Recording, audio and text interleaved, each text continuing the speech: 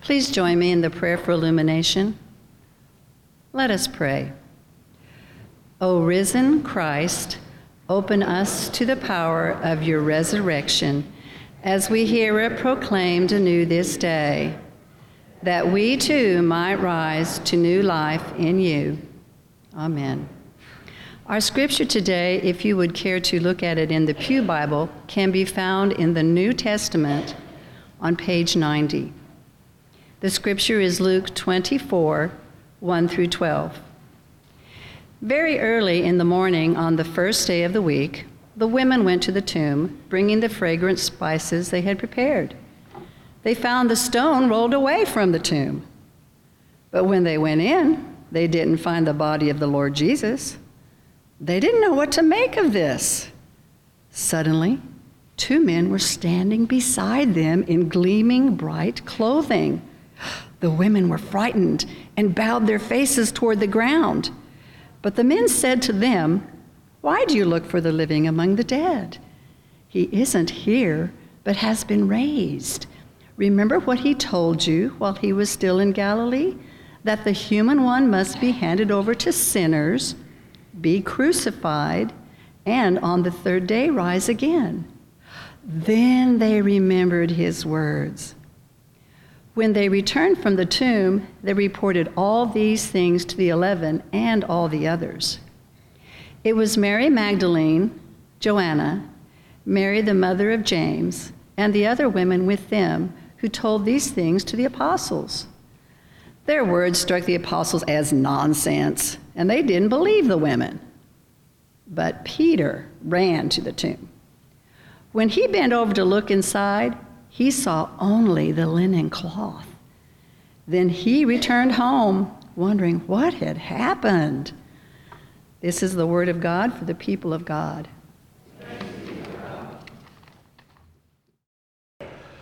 Why do you look for the living among the dead?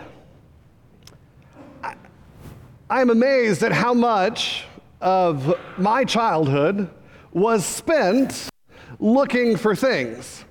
Now, that doesn't mean that I was looking for my homework or my sneakers, though that spent a lot of time. But looking. I remember as a kid playing I Spy, right? Having that opportunity to play in a space that usually there was a lot of shh and not a lot of opportunity for a kid to be a kid. I can remember playing also Where's Waldo, right? Looking in that book, trying to spot the red and white shirt, the bobble hat, and the glasses that y'all would know best as Harry Potter glasses. Spotting things and looking for them. You know, back in the day when we took car vacation rides, went to see relatives multiple states away, again, it was a game of playing find and search. We didn't have iPads or Wi-Fi cars or those opportunities. And so you kept tally of the different license plates that you found, either alphabetical or looking for all the states. Again, it was that searching and finding theme that seemed to be in and about all of our childhoods.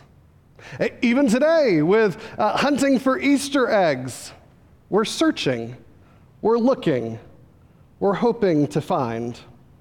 I like the story of how Where's Waldo comes about.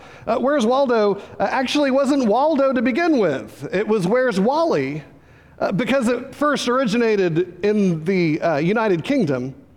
There was a British book editor who wanted a member of his art department to make a character with peculiar features so that when there was a children's book with a crowd pictured, the peculiar figure would be the focal point of that crowd.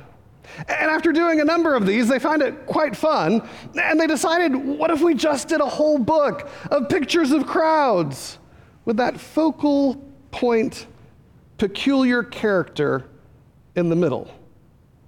Now, what was funny, if you are Where's Waldo kind of a person, is though it is a crowd, the illustration usually contains particular red herrings or deceptive use of red and white and stripes, or those black-rimmed glasses on people who weren't Waldo. Apparently, it struck a chord, because Where's Waldo got translated into 13 different languages with the different names of Waldo, right? Wally to Waldo to who knows what. In fact, I'd be willing to read you the list of how his name changes based upon what language he's in, but then I'd be butchering another 12 languages in addition to the one I'm butchering right now. Looking and finding. Trying to spot. I remember recently with a particular kiddo who might or might not live in my house, that playing I Spy was always torturous for me, especially if it was in a place that had all a similar palette of colors. For example, in here, I spy something gray. Whew. Is it the first step? No. Is it the second step? No. Is it the third? Or I spy something Aggie maroon. Is it the first pew on the left side? No. Is it the first pew on the second side? No. Right. Sometimes I spy when there's not a lot of colors present can be torturous just to find the place where that particular color is. Our scripture passage lends itself to this searching and finding. Luke's gospel account has the women headed to the tomb. And let's be honest, Luke's take on this is that they have gone to do women's work. They're going to prepare the body. They're going to clean up the mess. They're going to make things look presentable. Because the assumption was that folks would come by the tomb to pay their respects to Jesus. And so because it had been multiple days, they wanted to make the body presentable, anoint it with oil and spices so that it would be a good experience for those who stopped by. Now, in that culture, women traditionally anointed the body. Now, they went expecting a dead Jesus. Now, I don't think that's a shock to any of y'all. I mean, you didn't come here today expecting a dead Jesus. You came here expecting brass and Easter lilies and joyful, triumphal music and a hope-filled message about resurrection. Let's not mistake. The women went to the tomb expecting a dead Jesus, expecting not an empty tomb, but a tomb that contained their teacher and friend. Now, when the women go back to tell the rest of the disciples what they had found, right? Because they encounter an angel that says, "Why do you look for the living among the dead? He is not here, he is risen. Go and tell everyone what you have witnessed." So they do. But see, the rest of the disciples, the men, they discount what the women say. Oh, come on, it's just women's talk. It's just gossip. It's just eccentric tales about what could be, but we all know what is and what isn't. Now, that's a little bit obnoxious, because let's be honest, in the midst of Luke's telling of Jesus' gospel, in chapter 8, verses 1 and 3, we learn that these same women who have gone to prepare the body of Jesus, they're also the ones who funded the ministry of Jesus. That in chapter 23, that they are there at the trial, and then as they walk to the side of the crucifixion, that they are there when Jesus' dead body is put into the tomb. These are not women who come lately and sensationalize what's going on. They have been the core. They have been part of the movement. They have no reason to tell an idle tale. They're telling what they know. And so Peter, the disciple, he runs to the tomb and looks inside and sees the burial clothes folded up neatly. and runs back to the disciples and tells them everything they know. Well, this is strange, right? We're not going to believe the women who funded the ministry, who were at the trial, walked to the place of the crucifixion and watched him be buried. But we'll believe Peter, who's in the process of denying Jesus 3 times before the cock crows. It's an interesting moment. I wonder if that's some way how we struggle with finding the resurrection in the midst of a palette that the world creates for us, full of grays and blands and darkness. Do we believe the people who tell us sightings of the revelation or of the resurrection? Or do we dismiss them as people who are eccentric, emotional, people who don't use logic and must be under some sort of influence? I think it's interesting to start thinking about the resurrection not as an event that happened in history that we come together to memorialize, but rather as something real and powerful today. You know, we use that language of memorialize when we do communion, but it's not memorialize as if something happened far off, but rather to remember, to remember, to allow Jesus to connect us with the past, to be present with us in the future and in the present, and to change the future. For example, those of you who've been married, you remember at the wedding reception, they take the top level of that wedding cake, they wrap it in varieties of aluminum foil and saran wrap, and they put it in multiple Ziploc bags, and they put it in the back of the freezer for when? Your first year's wedding anniversary. Now you remember that moment at the wedding reception, maybe even before then when you were tasting cake. Usually that's the part that the grooms get excited about in wedding planning. That cake set tastes completely different in the moment of the wedding reception. It's almost a terrifying thing to say that we take a year's old cake out of the freezer, we unpackage it, we set it before this fresh-eyed, wonderful couple and say, "Here, celebrate your marriage." It's frost-bitten, it's got freezer burn, the icing crumbles right as you touch it.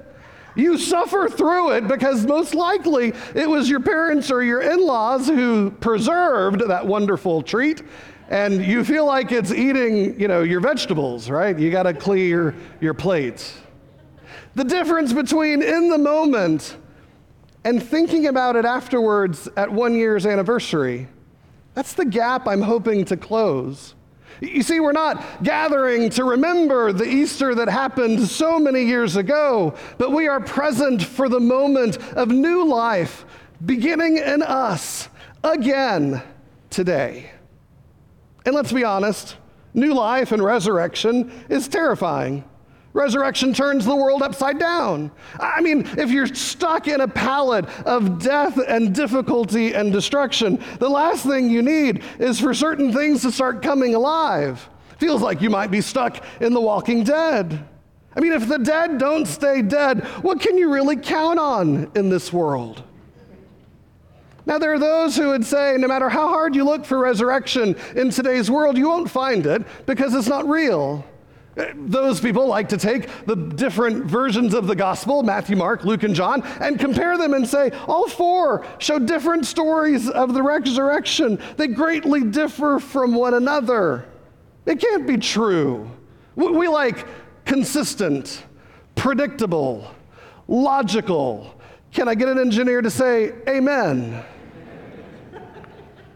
But resurrection is not about predictability. It's not about consistency. It's about the belief that God loves us so much that there is nothing so lost, so disregarded, so dead, so ruined that God can't breathe life back into it. So why do you look for the living among the dead? You look for the living among the dead because there are little moments. It's almost like a spiritual version of Where's Waldo, where we are looking for that moment of new life, that moment of self-giving love, That moment when all seemed lost, but God showed up. I like to say that it's like looking for the Easter lily in the midst of your lives. Where is the lily that's proclaiming the new life that God has in store for us? Instead of the red and white shirt and the bobble hat and the Harry Potter glasses, what if we just looked hard for that which is proclaiming the good news of Jesus? So it's hard to find that. It's like playing I Spy in this room, right? It's very hard to figure out what is difficulty and what is new life. I mean, in the current political environment, it's hard to find new life and forgiveness, right? I don't care whether you're red or blue or purple. It's hard. The economy's difficult. The environment seems to decline. Diagnosis of disease, losses of loved ones. It seems as if resurrection is not even on the page, not even in the picture. But you see, when looking for things, there's two trends that happen. You either are attuned for what you're looking for, and as you look for it, you find it, or you are so attuned for what you're looking for that you miss it at every pass. Sometimes we expect a particular fairy tale version of the resurrection. We expect that there will be no difficulty, no challenge, that the story should be a movement from good to better. And if we find ourselves sitting in not so good, well, then the story must not be resurrection for us, because God doesn't want not so good. God wants good to better. But let's be honest, something has to die before it can be resurrected. That not all of the story is a fairy tale of beautiful images from good to better. But for resurrection to have its move, it must be a story of difficulty. It must be a story where death and difficulty and calamity have struck. So I went looking for resurrection this week. I found it on Tuesday, late in the afternoon, after hearing about the terrorist attack in Brussels. I found it by reading a story, not the story about the 31 people killed and more than 300 wounded when bombs went off in the airport and in the metro, but I found it in reading a CNN story about two friends, both named Laura, one a doctor and one just a friend. The doctor, Laura, was dropping the friend, Laura, off at the airport to fly back to the United States. They were both Americans. They heard the explosions while still outside the airport. They first went to turn to run to the police station, but they both stopped, grabbed each other's hands, and prayed. And after praying, Dr. Laura ran into the building. And let's be honest, that's a sign of resurrection right there. That's self-sacrificial love. That's compassion for others. Now, you might say that Dr. Laura must have been an emergency room doctor. She was trained in triage and first responders. But no, she wasn't. They didn't tell us what discipline of medicine. But she said, as she ran through the room helping and triaging, that she was overwhelmed with the smells and the sights, that she was overwhelmed by how many people were hurt and crying out for help, but she just kept working. Now, other Laura didn't go inside. Dr. Laura at one point runs out and says, "You've got to come. There's lots of people who need help." And other Laura said, "No, I'm a coward." I gotta like honesty, right? And Dr. Laura says, "Come with me," and grabbed her hand. And together they ran into the building. And Dr. Laura assigned other Laura to take care of two English-speaking girls who'd been injured until first responders showed up. And when the first responders showed up, they were thankful for the triage care that Dr. Laura had given. And John Kerry, later on, in talking about bravery and stories of hope, named her as he talked about signs of hopefulness. You see, it's not hard to find those lilies that proclaim the resurrection, those people who have self-sacrificial love, who are compassionate and lay down their lives for others. It's not hard to find moments of resurrection. Even in those darkest moments, God is working. In fact, I've heard it said that God works best when things are at their worst, when things are silent, when things seem as if nothing will come again. We find that in the 3 days of Holy Week as Jesus lays in the tomb dead. I've always liked Mr. Rogers. It's just kind of one of those things. You know, some people are Captain Kangaroo, others are Mr. Rogers. I'm all in on Mr. Rogers.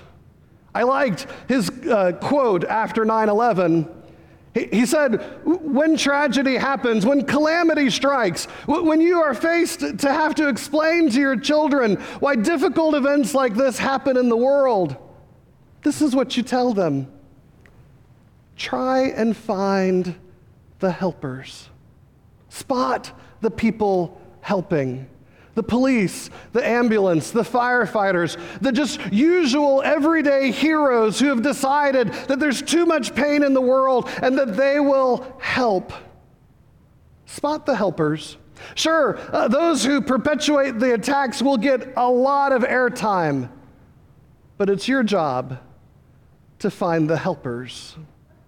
I think that is perfectly good advice for a church looking for resurrection. Look for it in your life. Who are the helpers who help you down the road? Who are you helping to bring about new life? How are the ways and moments when you are willing to forgive what really shouldn't be forgiven and willing to help those who resist helping you? And then do what Peter did. Do what the women did. Tell people about it. That even though things seem dark, even though it seems like a palette of destruction and difficulty, when you find the Easter lily moment, tell people about it. For it's in proclamation that the world begins to hear of this amazing love that God has for us, so much so to send his Son to walk among us, live, laugh, love, and die for us, and be raised on the third day. In the name of the Father, the Son, and the Holy Spirit, amen.